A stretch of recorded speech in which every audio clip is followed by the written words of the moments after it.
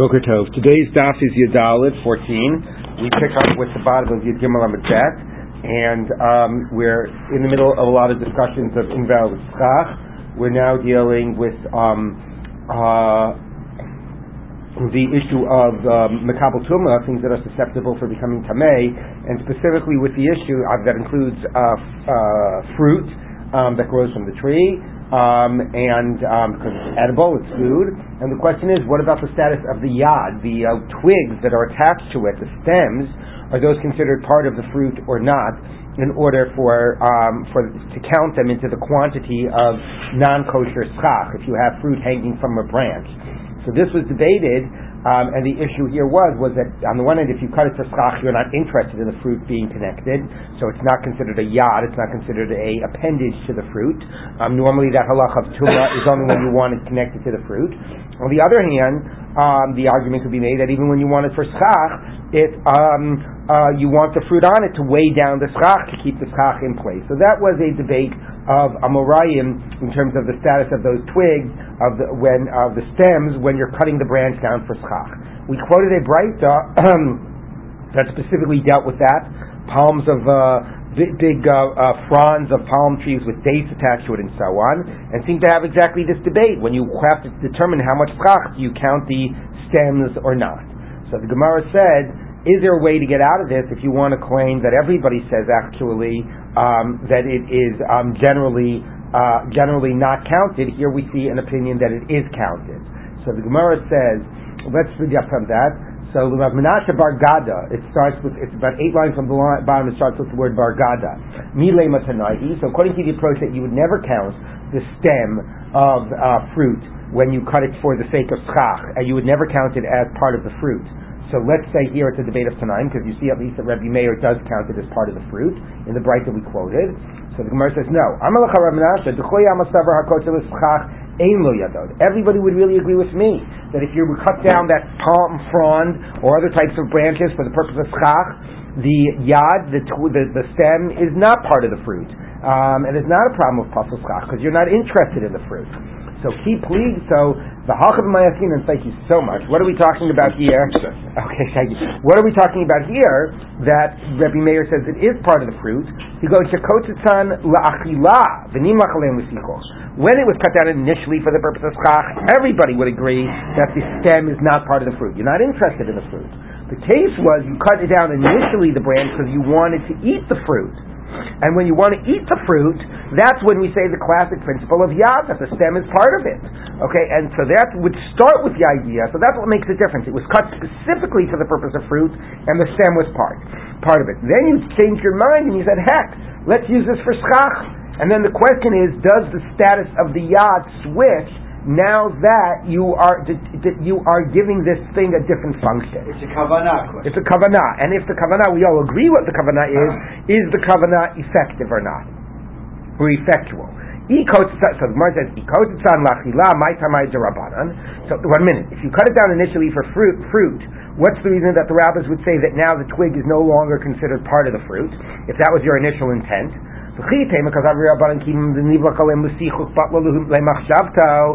maybe this is exactly the issue. Now that you changed your mind after it's been cut down, this branch, and you want to use it for schach, your initial intention is negated, and now it's identified differently, and therefore the stem is no longer part of the fruit. Can you really negate your initial intent with a new intent? V'hatznan, we taught in the Mishnah. This is a general principle about intent when it comes to defining something as a vessel, or here as a stem, as part of a fruit, for purposes of Mekabel Tumah. Kol kelim, top of Yudal and Amar Aleph, Yerdin lidei Tumah b'machshava. All kelim literally descend into Tumah with thought. Now it doesn't literally, descend is an interesting phrase, but anyway, it doesn't mean that they become Tameh. What it means is, there are a range of things in the world that naturally are considered fit for becoming tameh. Fruit that's not attached to the tree that has had water come in contact with it. Or let's say you have a completely finished vessel.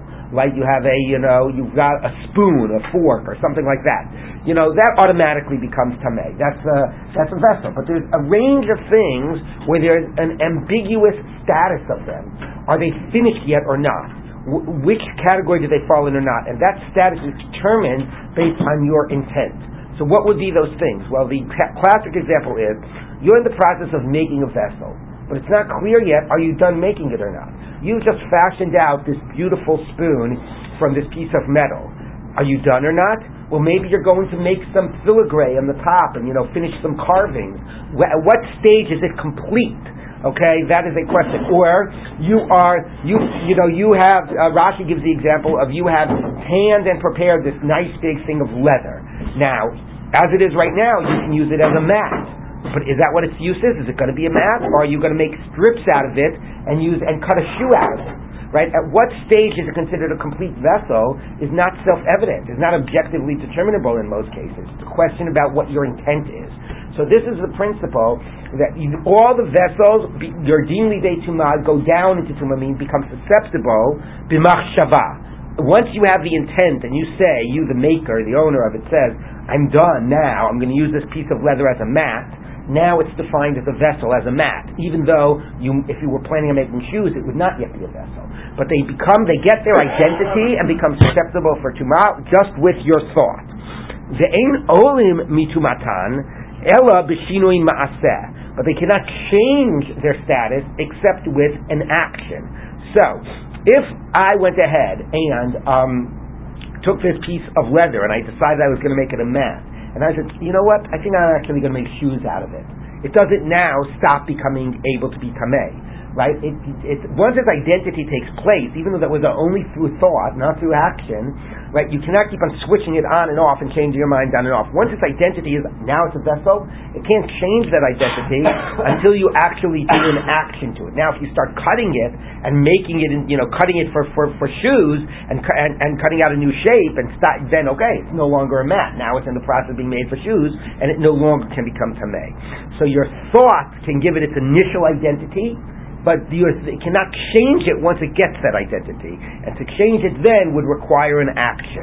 So if I have a pelt and I intend to make it into a mat, and it's not a mat yet because it hasn't been finished, right? But that's already in the status of something that will be makabel tumah? No. If you intend to make it into a mat and it's not yet complete as a mat, then it's not makabel tumah. Only when it's complete. Only when it's complete. But once your thought has identified it as complete and given its identity as a vessel, right?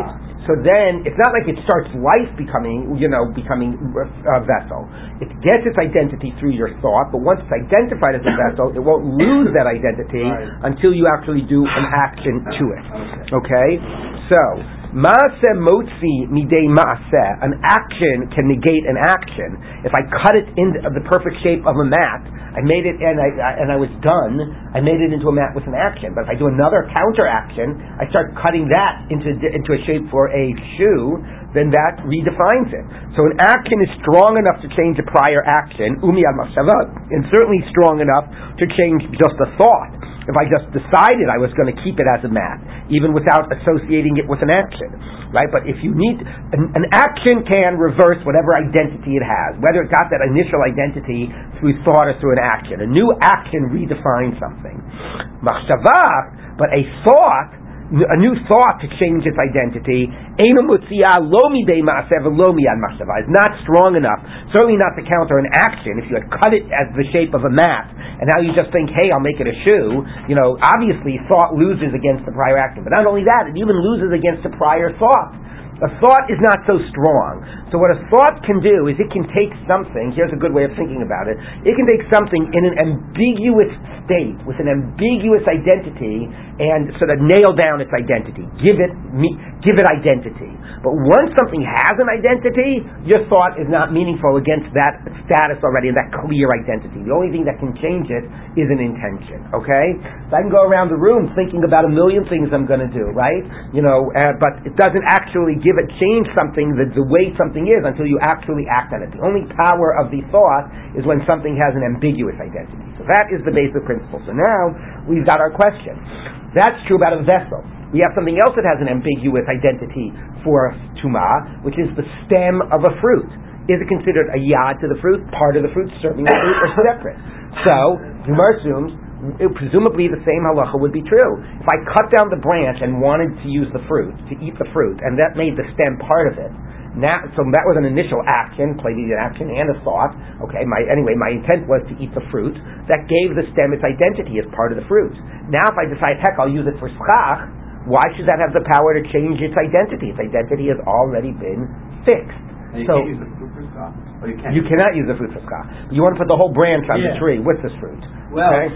so where does the stem get counted? Part of the fruit is decoration. The fruit is, or whatever. It's there, the Gemara said before, to weigh it down. But where does the stem get counted? In the category of the Pasha Schach or the Puzzle. So it says, now that you changed your mind, how could that change the identity of the stem? That's a new thought coming to change something whose identity was already fixed. What kind of masa would you use? Putting it on the... Exactly. Okay, so maybe Exactly. so the Gemara seems that that's not a sufficient masa. What could you possibly do? Well, I don't know. But then it makes it a moot point. So some things there might not be a good option other than really changing it, okay? But yeah, it is a good point that you say that the putting it on the sukkah is not considered to be a ma'aseh. We're going to see in a minute other things that are not enough of a changing of the thing. Remember, if the classic example is the piece of leather, then the ma'aseh physically changes it. Just doesn't do something with it or to it. It actually physically changes. Let's say I would pick up, here, you want a similar example? Let's say I take this thing that's been a mat and that's been on the ground, and I pick it up and I move it to my workbench, okay, where I have all my leather tools. Does that change its identity? That's your idea. I put it on my sukkah. Fine, you moved it. But you haven't done something significant to change its identity. You can do it. Because in the case of the schach, it is in the place of service. Right. All right. It's a good question. It's a good question. Let's see where the Gemara goes with it, okay? The Gemara is going to say that maybe it works, but not for the reason that Michael just said, which is a very good point. Let's see what the Gemara says. When is it that your thought can't change its an identity when it has a status of a vessel? That is a significant identity, and therefore your thought now won't just change it. You need an action. But a simple question of a twig, is it serving the fruit, or is it not serving the fruit? It's not a thing about like the identity of the object. It's more like functional. Where is it associated with?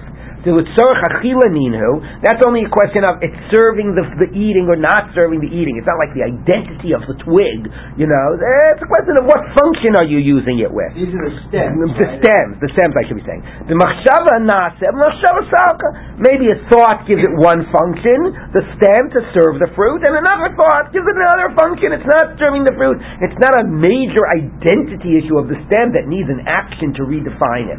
So that's a pretty good way of distinguishing between the two. The Gemara says no. V'atanan, you taught in the Mishnah in Uktzin, which talks about this issue of yad. Kol yadas ha'ochlim, all the stems or the yads of food. Shabisasan begoren, that you were bisace them in a goren. Now, what does bisace mean? Is going to be a big debate in a minute. Okay, but let's take a look. So one explanation of bisasan is you undid the bundle. Okay, the other explanation of bisasan is you sort of threshed it. Okay, so you were bisace them in the threshing floor, tahorot or tahor. And Reb Yossi said this tummy, although the Gemara later is going to quote the end. It seems like it hasn't quoted the end yet. Okay, so that's the halacha. You have this bundle of wheat, and now what is the yad for a wheat? The yad for the wheat is the straw, is the stem. That's not the actual food itself, but it supports it, okay? What do you use that stem for? You don't eat the wheat you don't hold a twig of an apple, the stem of an apple. What do you use that stem for in the wheat case? How does it serve the purpose? Can you think about how that stem helps serve the purpose of the wheat? Well, you carry it, exactly. You bundle up a bundle of wheat, and you're using the straw to make a sheaf, and sheaf, right, a sheaf is something else, to make a sheaf, and that helps you carry it, right? So that's the way the yad serves the wheat. So now you take this bundle of wheat into your threshing floor, and you undo the bundle, and it all falls. Now, right now, what are you going to do? You're going to bring in your cows, you're going to thresh it, okay, you're going to turn it, you're going to separate the kernel from the chaff, and so on. Do you need the straw anymore? Not really, right? The straw is just going to get in the way. So at the moment you undid the bundle, you now no longer need that yad. So there's going to be one interpretation that the word bisasan means you undid them. okay, and that changes their identity. Okay, so this straw had served the food. You now undo the bundle. You have no longer any need for it. It stops serving the food. It no longer is a yad. So let's take a look at what the Gemara does with it. Bishlema lamanda amar bisasan. It makes sense if the word bisasan means hitir ogdan agudan. You undid the knot, the bundle. Shapir. That's a good proof. Why is it a good proof? Because the Gemara says, and Michael, this addresses your issue, this is just like the case of the schach. You didn't physically change the piece of wheat. You didn't do an action to the piece of the wheat directly, but you did something with it so that now it's clear you no longer need the stem. You undid the bundle in the threshing floor. That makes it clear you no longer need the stem. So that would show that a machshava, or if you want, a machshava was doing an action with something, but not to something, is sufficient. The stem was part of the wheat. You undid the bundle. It's no longer halachically considered part of the wheat. Just like the schach. You wanted the stem with the fruit. You moved the schach to the top of your sukkah. You decided to make it into schach, and now it changes its identity. That is analogous. And the Gemara says, okay, we see there that type of a thing would work, even though it's not done to the object, just with the object. That would be good. Elul lamanta amar my bisasan, but according to the approach that bisasan means something else. Bisasan mamash, literally bisasan. What does that mean? Rashi says it means thresh them. If you take a look in Rashi, he gives you how this word bises could mean these different things. Anyway, but if it means that you literally began to thresh it, which is changing the wheat itself, you're threshing the wheat. So, Michael Amema, what can you say? Because only when you actually physically change it does the yad change its identity.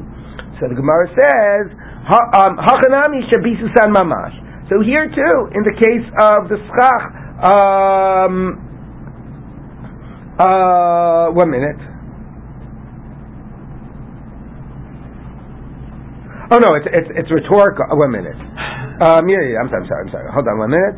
Right. Hachanami shabisusan mamash. You actually did a similar type of a thing when you decided to. Rashi doesn't describe what exactly that scenario would be, but you decided to actually make this branch into schach. You did something. Maybe you pressed it down. You flattened it. Okay, you did something physical to the branch itself in order to use it as schach.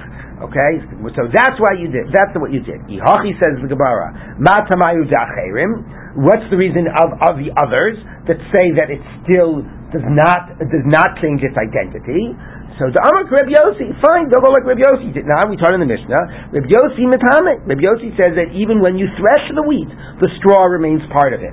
So you wanted to say that if the word here means threshing it, and you need actually physically to change it in order to change the status of the yad. So similarly, when we were talking about the fronds of palm with the dates on it, it would only change the status of the yad when you physically changed it. So Michael said before, what would you do to physically change it? You did something. You beat it down. You flattened it. You did something to make it more into schach, and that's why the yad changes its status. But if that's true, why would there be the debate? Why would Rebbe Meir Achem say that it doesn't change the status? Says no, we have like Rebbe Yossi, just like over here by the threshing that it doesn't change the status. There it would be the same thing. 1 minute. Hi Mai, how could you compare it?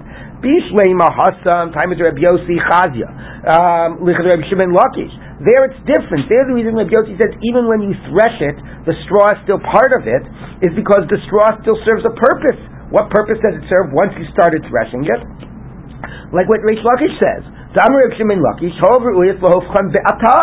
Since you can upturn it with a pitchfork. Right? Even after you begin to thresh the wheat, the straw is functional, because if you want to, after you're threshing and you want to turn it upside down and thresh it from the other side, and move it around, you're going to use a pitchfork, and the straw will help for that. So, so what is it any good for here? It has a use. It has a use. And that'd be common enough to do. Right. Because you could theoretically do it. Right. So here's the case. I think it's probably getting a little bit lost. Let me see if I can help a little with them. Okay? Here are your big palm fronds. Right? I don't know. Is that what a palm frond looks like? With a little... Forget it, me though. Okay, whatever. With your date attached to it, right? Okay? And the question is, what is the status of the yam? Does that count with the kosher schach or the pasul schach? Okay? So we want to say, now, if we're trying to say that in a normal case, the yad is always part of the kosher schach, what is the debate here? The debate here originally was cut for achila, So originally, when it was in Tzorach Achila, this was a yad, okay? And now you changed your mind and you want to use it for schach, and does that change the status? All right, that's that question. It's an interesting thing. The dates don't grow from the front; they grow from the trunk. You think? All right. Now maybe it's something out of the trunk. You know what? It's too much for me right now. Okay. Sorry. So we're comparing that to this case. Okay. In this case, this is the yad, right? That's your wheat? That's my wheat. My bundle of wheat, that's the yad, right? Okay, and it starts off having that status, like this. It started off having the status, right? And then it changed. Is it going to change? So what's the scenario? Because that's a debate, right? The Tanna Kama says here that it's a tahor, not a yad, and Rabbi Yossi says that it's tamei, which means it is a yad. Okay? And here too, the debate is the Tanna Kama said that it is kosher schach, which means not a yad, and Acharim say that it is the yad is pasul, which means that it is a yad. Okay? So we have two debates. We want to figure out what the debate is. So the Gemara says, first answer actually works very good, because the first answer describes this scenario, what did you do here? So here it went from, you cut it down for the purpose of ochel, and then you decided to use it for schach. Okay, that was your machshava. You started with that and you moved. And here, what did you do? It started naturally as a yad. What changed? What changed was, so according to one version, Bisasan just means you undid the knot. Okay? So when it says, hey, that's great, that's parallel. Because you didn't do anything to the thing itself. The same way here, you just had a new thought. Okay, maybe you put it up on top of your sukkah. You did something with it, but not to it. Here too, you undid the knot. You had a new thought. You did something with it, but not to it.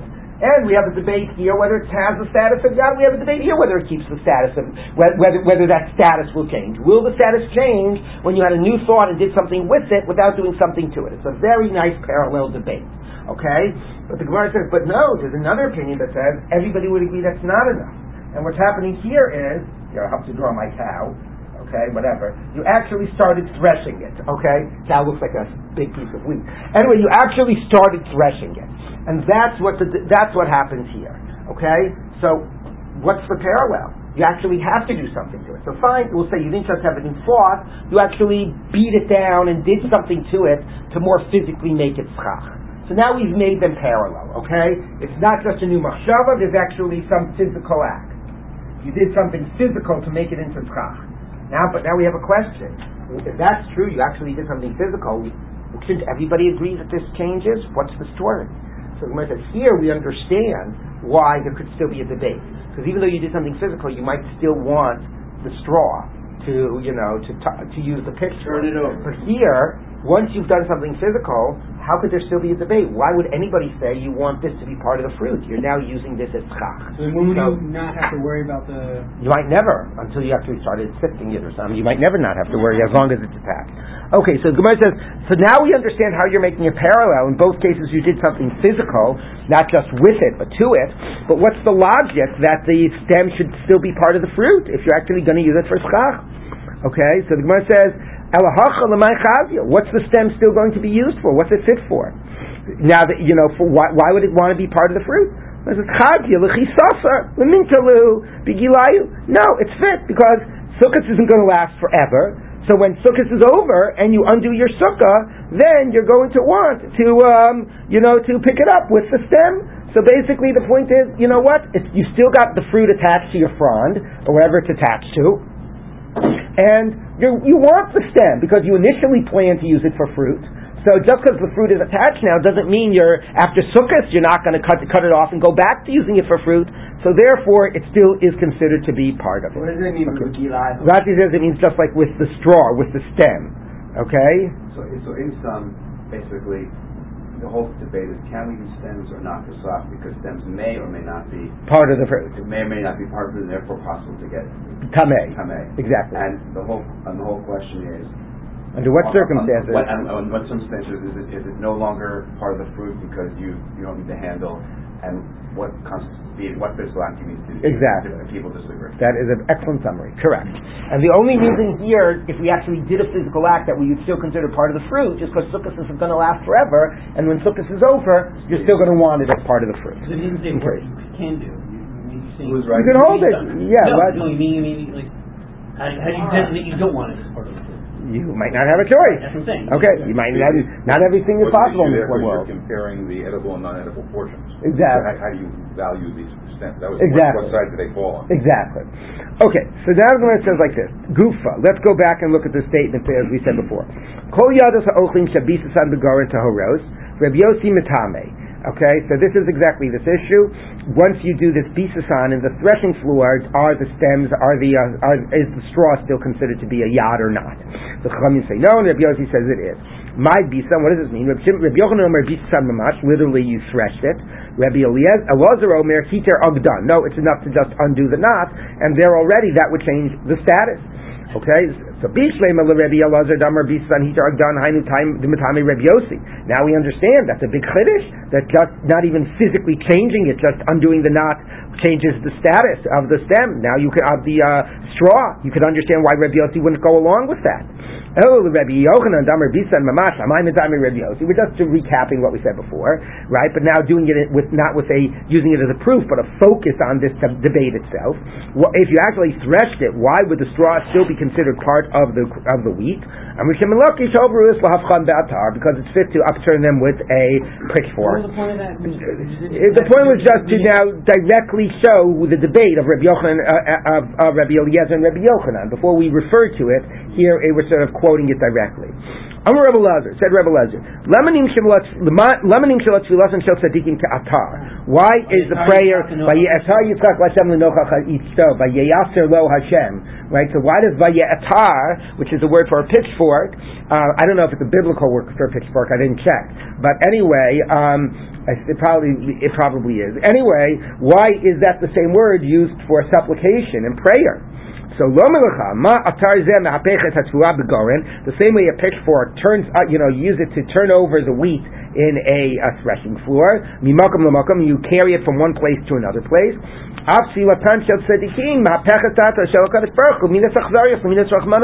prayer of righteous turns God's, desire and God's attributes from that of cruelty. It's actually quite a harsh phrase to use. I normally say midas hadin, midas achzarias, cruelty, to that of compassion. What? I understand, but it's just interesting to use the phrase achzarias. So it's quite fascinating, right? To turn over to to imagine that what you're doing is your prayers are reversing and turning something over, turning it over. It's about the efficacy of prayer. Well, yeah. Well, the Gemara often has statements like that about the efficacy, but the metaphor, the imagery is powerful too. Okay, so let's keep on going. The Gemara says like this. I'll just say very quickly. There's a fascinating Rashi here. It maybe is actually more of a gloss in Rashi because there's some debate about not some debate. Seems sometimes within our Rashis we have some glosses of a student. So if you take a look here, it says like this. It says 4 lines down in the wide lines, about a third into the line. You see where it says Sha'altius Mori? Yeah, that's not the standard lesson of Rashi. This is probably the student saying Sha'altius Mori mi Gufa, the Mishnah. It says Gufa and then it quotes the Mishnah. The 4th wide line in the Rashi. Just in the middle, where it's in the middle. I'm starting in the middle. Sha'altius Mori mi Gufa, the Mishnah. It says Gufa, and then it quoted this Mishnah about the Bisasan. The Maisi Agav Gror B'Shmaisin. It had sort of indirectly quoted the Mishnah, and then, by the way, do people appreciate the difference between Gufa and Amar Mar? I think I've said this before. Okay, Gufa and Amar Mar are 2 ways of looking at something that has been quoted before and analyzing it. Something that was quoted in the middle of a debate, going back and looking at it and analyzing it. The difference is that Gufa is when we quoted a portion of something, and now we're going to sort of quote it in whole and then look at it. Okay, Amar is when we maybe quoted the whole thing, but now we're going to sort of select some lines out to look at it. Okay, so here he's saying, he described it. He says, the Maisi Agav Grara B'Shmaisin, this Mishnah was brought indirectly in the Mishnah, and then we're going to say Gufa and go back to the whole Mishnah and look at it in whole. So, Mishayich Lemisnei Gufa, Kirigarsina B'Meimas Hamarayim. Why would you say Gufa, which is normally something we do in a Moraic statement, which is pretty funny, but he probably means it's more something that we do often with, Braitas, or, it's rare that we apparently, I haven't checked this out, apparently we don't say Gufa by a Mishnah. We say Gufa by a Braita or an Amoraic statement we were going back to, but not a Mishnah. The Amrli Rebbe Mishum Dahach Mishnah Min HaTaros. Yeah, but it's a Mishnah Taros. Nobody ever learns Taros. Shein mehem Gemara ba'olam below mefureshes kashar mishnayis. Tzichas no rashas lamar gufa kedei lefaresh. Meaning the basic point is, why would we say gufa to explicate a Mishnah? Just talk about the Mishnah when you get to it. So if we quoted a Mishnah in Baba Kama, we wouldn't say Gufa and look at it here. We'll explain that Mishnah when we get to Baba Kama. Why are we saying Gufa? He says, we're saying Gufa because it's a Mishnah in Taros, and there's no Gemara in Taros.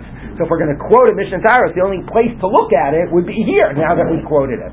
Okay, but it is fascinating that historical, that sensitivity to how Gufa is used and the historical question and so on. By the way, though, what was I going to say? You can check this. I don't know, but apparently, according to this, other than Gufa is never used by a Mishnah, so that could be something you could check. And by the way, just seeing here if I can figure out if I'm going to do a Bar-Ilan search if atar is a biblical word. Hold on 1 second. Got that right.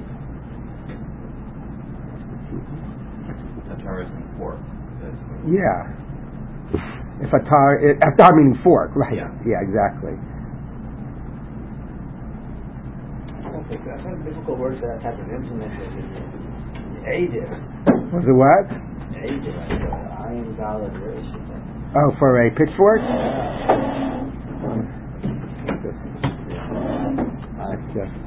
Let's try this quickly. There's no word. Yes, what did the article say? The word is used, atar meaning pitchfork to describe the presence of Yitzchak and Rivka. Right. As you can see, the Shem, about right. The word actually uses pitchfork. Oh, that is.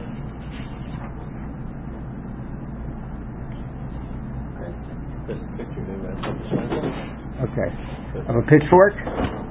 Oh, interesting. It only has two. It's not like our pitchfork with a lot of tongs? like a pickle fork. Okay, well, I just tried to do a search and I'm not. Oh, it's in the middle. It's working on it. Oh, because I didn't limit it to Tanakh, so it's going through like everything in the world. All right. Anyway, let's keep on going. Let's look at the Atarot v'divon. That doesn't help us, right? Atarot. Hold on. Let's see. Is it in Yehoshua? And the Shav. Oh, here's Vayhi David nechpaz lechas minei Shaul l'shuv va'anashav otrim el David ve'el anashav l'tafsam. So that means, like, I don't know, chasing after or something. Not a teres tiferes. That's a crown. Haram ha'atara va'ateres tiferes. It does not look like what? Oh, that's with a tet, right? I put it in wrong. All right, we'll have to look it up later. No wonder I'm getting the wrong word. I put it with a tet. All right, let's go on. Let's look at the Mishnah. Mesachim b'nesarim divrei Reb Yehuda. So you can you use planks of wood for your schach? So you can. That's what Reb Yehuda says. Rabbi Meir oser, and Rabbi Meir forbids it. Because we'll see, but the most obvious reason is, even though it's a plank of wood, it's like a 2x4, right? Well, and it's totally not mekabel tumah, and it grows from the ground. Well, we'll see how wide it is, but basically, it's very nice that it's kosher schach, but it looks like a roof. You got straight planks of wood up on your roof. Now, if you did put a plank of wood 4 tefachim on your roof, the sukkah can remain kosher, but don't sleep under it. And the idea would be, like we've seen before, that's talking if it's juxtaposed to the wall, because then it's like a bending wall. So there, even though it's pasul schach, it will be kosher if it's directly adjacent to the wall, but you can't sleep under it because now it gets a status of a wall and it no longer has a status of schach. It doesn't say this is next to the wall. I know, but that's what Rashi says, and that's what the Gemara is going to say, although not here later. Amarav, says Rav, Machlokas b'nesarim sheish ben arba'ah. The debate of can you use planks of wood is if they're 4 tefachim wide, about a foot wide. The Rebbe Meir Islay Gzera stick, where Rebbe Meir says you can't because it looks too much like a ceiling, a normal ceiling. Rebbe Yehuda Leisay Gzera sticker, and Rebbe Yehuda doesn't hold of that. But if it's not 4 tefachim wide, everybody would agree that it's kosher because nobody would think that constitutes yet a significant plank and it doesn't look like a roof. Shmuel Amar, and Shmuel say no. But she'ain ben arba machlokas. They debate even smaller, even less than 4 tefachim. But yesh ben arba, once it's 4 tefachim, divrei Yaakov psula, everybody would say it's pasul. Meaning everybody holds of the gzeira stikra, that you fundamentally cannot use a plank of wood that looks like a roof. The only debate is how big of a plank begins to be a problem. Rabbi Yehuda, everybody agrees 4 tefachim is a problem. What about less than 4 tefachim? So if I says, ein ben arba'at, less than 4 tefachim is a problem. Afilu pachos mishlosha, how less? You mean like even less than 3 tefachim? Hakani ba'almu, it's just a stick. You'll call every piece of wood, you call it a plank. There's got to be a range in which it's a problem. So Amar Papa Hachikama. Here's what he means. Yesh ben arba divrei Yaakov psula. Once it's 4 tefachim, everybody holds it's a problem. Everybody holds of this gzeira stikra. Pachos mishlosha, less than 3, divrei Yaakov sheira. Everybody would agree it's okay, because that is just a stick. My time Hakani ba'almu, it's just a stick. Keep ligi mishlosha var arba. The debate, according to this approach, is everybody agrees of the gzeira tikra. The debate is how big. 4 is certainly a problem. Between 3 and 4, that's the debate of Rebbe Yehuda and Rebbe Meir. Mar Savar, Rebbe Yehuda would hold, one would hold, even the less nehu shir makom lo gazrin, and less than 4 tefachim is not yet the size of a space. Remember, we discussed this idea before, particularly by like rishus hayachid. What's the minimum rishus hayachid? 4 tefachim by 4 tefachim with the walls 10 tefachim high. So less than 4 tefachim doesn't carve out for itself a significant place. Like it's not a space unto itself. Okay, it's in a space, but it's not covering a space itself. So that's not significant enough. So lo gazrina, that's not included in the gzeira. Umar Sav, and the other says no. It's even nothing limitar is loved. Once it's more than 3, then it's not. Then or 3 or more. Less than 3 is like lovud. Is like the air doesn't even exist, right? It's like things are connected within 3. But 3 or more, it already is a significant. You can't say lovud with this space. So therefore, it's a significant width. So gazrina, and therefore it's part of the gzeira. Okay. So therefore, it's interesting how they don't have a debate about whether it looks like a roof or not, right? Like, but everybody says that planks 4 tefachim wide people use for roofs. The debate is whether how much people use between 3 and 4, right? So this is, by the way, classic in the Gemara, that although the reason is a very pragmatic concern of what it looks like, once it becomes a halachic issue, we start applying like very, conceptual, formalist categories to it. What would be a problem of roof? Is it the size of a makom, or is it the size of lavud? That determines what size plank was going to be a problem for this concern about looking like roof. You're pretty wide, seems to me. In other words, 2 tefachim of plank. Yeah, but how big would your planks be for your rooftop? I don't know how, but you're right. I mean, it's not insignificant. I wouldn't call 10 inches a stick. Right. It's a Gemara's phrasing of kanim ba'alma. Right. Again, it's sort of like, this is like real halachic man. It doesn't look at it like how people look at it. But to a halachic lens, anything less than 3 tefachim is not a significant width. It is fascinating. Okay, so no one's talking about how close it is to the wall. No. It could be right down the middle. Yeah, exactly. To be kosher, it's better that it be close to the wall, but to be puzzle, it could be anywhere. Okay? All right. Close to the wall would make it more. Yeah, no, it allows you to bend the wall. It doesn't require you, but it's closer to the wall, it allows you to bend the wall. And therefore, even though it's puzzle schach, to keep the sukkah at least kosher by bending the wall, with the schach. I thought close to the wall would be more like the roof, because you have the 3 tefachim with the wall. Yeah, no, that does not seem to be a concern. Continue it out. Yeah, we'll see. No, that doesn't seem to be the concern. Okay, so the Gemara says like this. So this is 2 ways of explaining the debate. Either categorical, that it's 4 tefachim and Rebbe Yehuda doesn't care at all about this issue, or that it's a question of the range within 3 to 4 tefachim.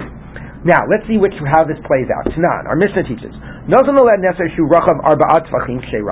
you did 4 tefachim, it's kosher, but don't sleep under it. Now that said anonymously, so it sounds a little bit from the Mishnah that everybody agrees to this. According to Shmuel, this works. They're only debating less than 4 tefachim. But once it's 4 tefachim, everybody says it's pasul. So there we forget it.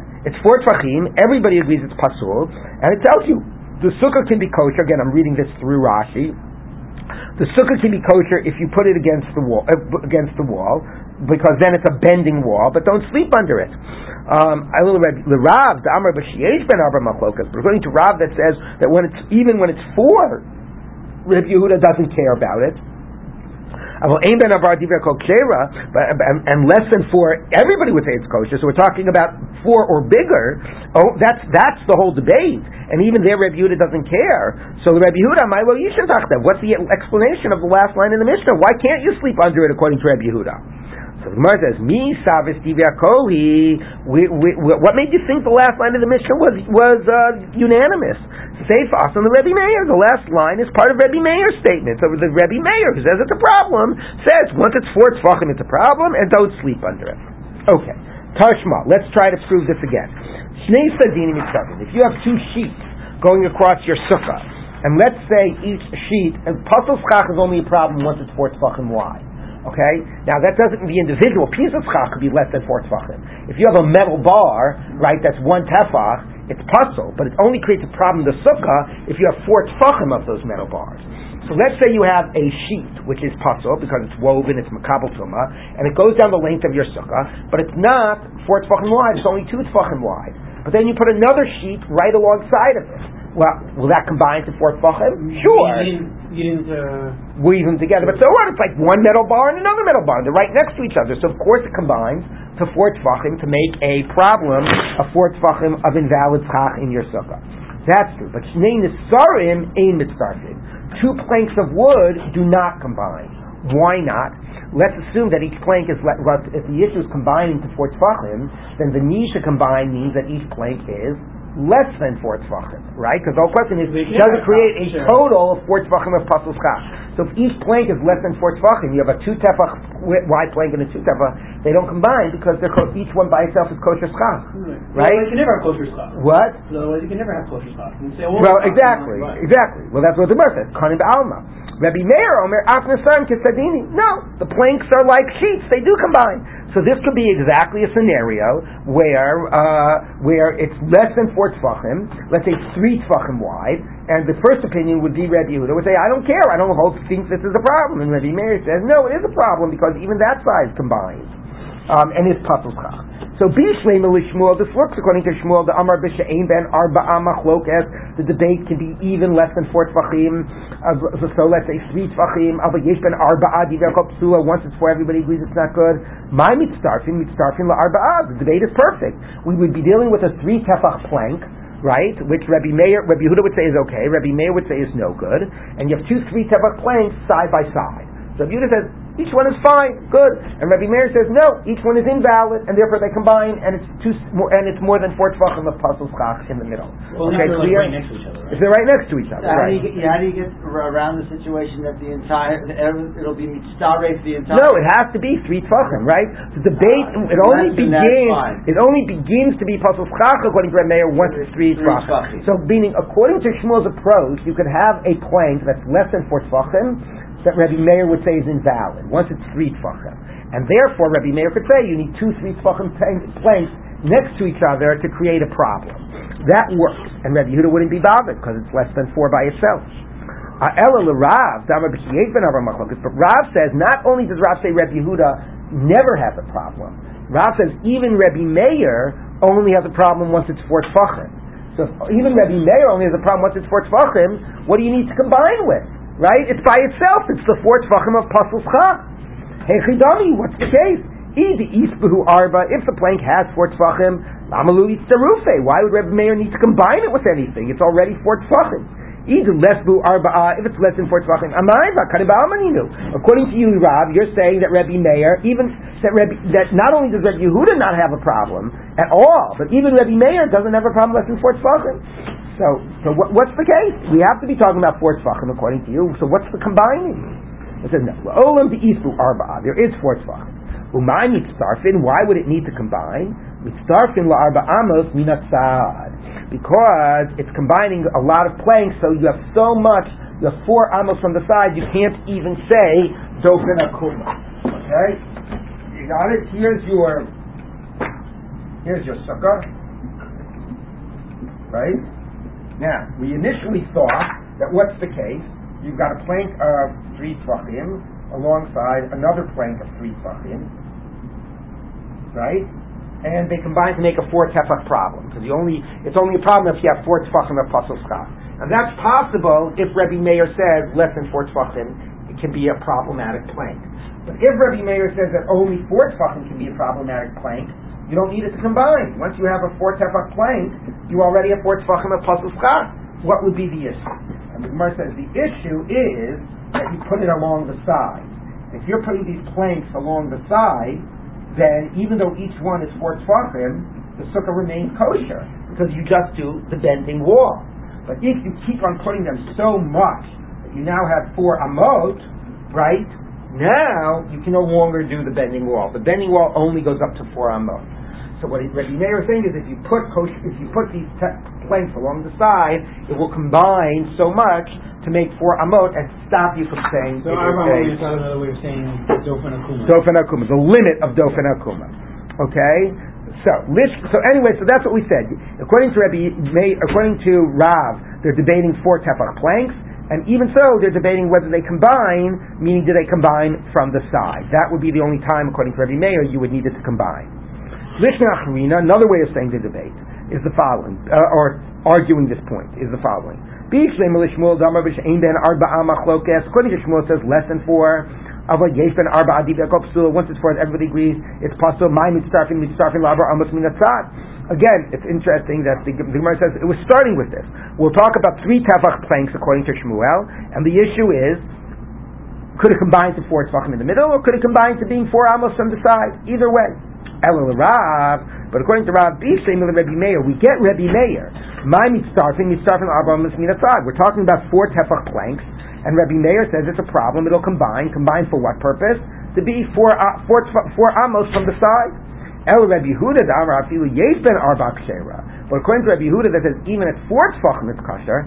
My aim is starfin. Why would you have to say they don't combine? What do you mean they don't combine? Kanim ba'almaninu. They're just sticks. Just tell me they're not pasul schach. Someone says, yeah, but I need to come to Rabbi Meir mitzdarfin. Amar Rabbi Yehuda ain mitzdarfin. Since Rabbi Meir says they combine, Rabbi Yehuda says they don't combine. So it's basically the same point. The Gemara is just saying, look, according to Rav, we're talking about 4 tefach planks, and Rabbi Meir says they combine to be 4 amos from the side. That's Rabbi Meir, mitzdarfin. Why does Rabbi Yehuda say ain mitzdarfin? What Rabbi Yehuda should be saying about this is, it's all kosher schach. So you're right, he could have said it's all kosher schach, but since Rabbi Meir says it combines, he says it doesn't combine. But in the end of the day, Rabbi Yehuda really holds that it is all kosher schach. Okay. Tanya, let's read that one and keep on going. Tanya Kivasei Derav, Tanya Kivasei Dishmuel. We have a brayta that supports each position. Tanya Kivasei Derav, we taught like Rav. Sichacha b'nisarim shel ered. If you use cedar planks, like real, like permanent, she'ein behem arba'ah, less than 4 tefachim, divya kol kshera, it explicitly says like Rav, less than 4 tefachim, everybody says it's okay. Yesh ben arba'ah, once it's 4 tefachim, Rabbi Meir posel, Rabbi Yehuda machshir, Rabbi Meir invalidates and Rabbi Yehuda says it's out. So explicit like Rav, they're debating 4 tefachim or bigger. Amar Rabbi Yehuda, says Rabbi Yehuda, Ma'isa b'shata takana, there was a time when it was a time of danger, meaning that there was a edict from the non-Jews and that they could not build a sukkah, maybe, who knows, even at persecution, and maybe they might have even faced persecution or death. So they were not allowed to sit in a sukkah. So what did they do? Shevianu nisarim shahayu ben arba'ah. We, it's quite interesting. He talks in the we, the plural. Right? Rabbi Yehuda was a student of Rabbi Akiva. Right? Rabbi Akiva was the Herodian persecution. So it's interesting that this Shasa Takana seems to be something that he actually experienced. So what did we do? We brought some planks that were 4 tefachim wide. And we put it on top of our porch and we dwelled under it. So they didn't realize we were living in a sukkah. We fooled the Romans. Right, you got the scenario? Right, we basically put planks. We made it look like we're having a covered portico, and technically it was a kosher sukkah. So, and those planks were 4 tefachim. So you see, 4 tefachim is okay. So they have an obvious response. Sham Raya, you want to bring a proof from there? Kind of right. What we allow at the time of persecution is not a proof of what the general halacha is. Fascinating little historical note, but again relevant that according to Rav, it's clear it goes like Rav, they're only arguing 4 tefachim or bigger. Is persecution therefore they allow something to puzzle? I understand. Yeah, it's only rabbinically problem. Tiny Gavasi to Shmuel, we talk like Shmuel. Sicham and Nisarim show ered. If you use these again planks of cedar, sheish ben arba'ah. Once it's 4 tefachim, according to this price, it's divya kol psula. Everybody says it's invalid. Ein ben arba'ah, if it doesn't have arba'ah, Rabbi Meir posel, Rabbi Lo machshir. That's the debate. That Moed Rabbi Meir. Now, even though Rabbi Meir invalidates, he admits Shin yesh bein neser leneser k'malei neser, that if there's a gap between one plank and the other, the size of a plank, sheminiach psal b'neim. Again, fascinating that the word for kosher schach is psal. Solas gar and v'yakev. You put kosher schach between them. The kshera and it's kosher. We're going to deal with this later, but the basic idea here is that if you have, right, this is your plank, and this is your plank, and this is your plank, right? And you have like this, and you have kosher schach between them. So now that's kosher. Now why? You would say it's 50-50, even if it's a row of kosher schach, but it's not intermingled. Why does it become kosher? So the Gemara is going to do a scenario that you actually start at opposite ends of the sukkah. So in the middle, you have, by doing in between, since you're a little bit off, you're starting at opposite ends, okay? You have, in the middle, you have two of these things of kosher, which is 8 tfachim, which is the size of a kosher sukkah, and somehow that makes, and then you bend the wall up to it.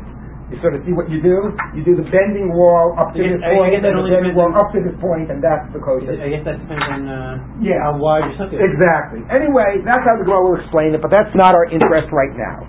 Okay, Rabbi Meir would agree to that case. Umoda Rabbi Yehuda, and Rabbi Yehuda would agree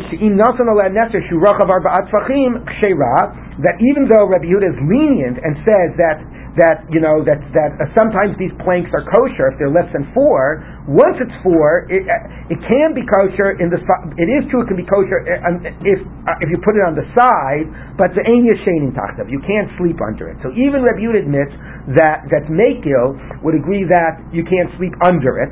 And if you do, you didn't fulfill your obligation. Okay, so there we have the debate of Rav and Shmuel.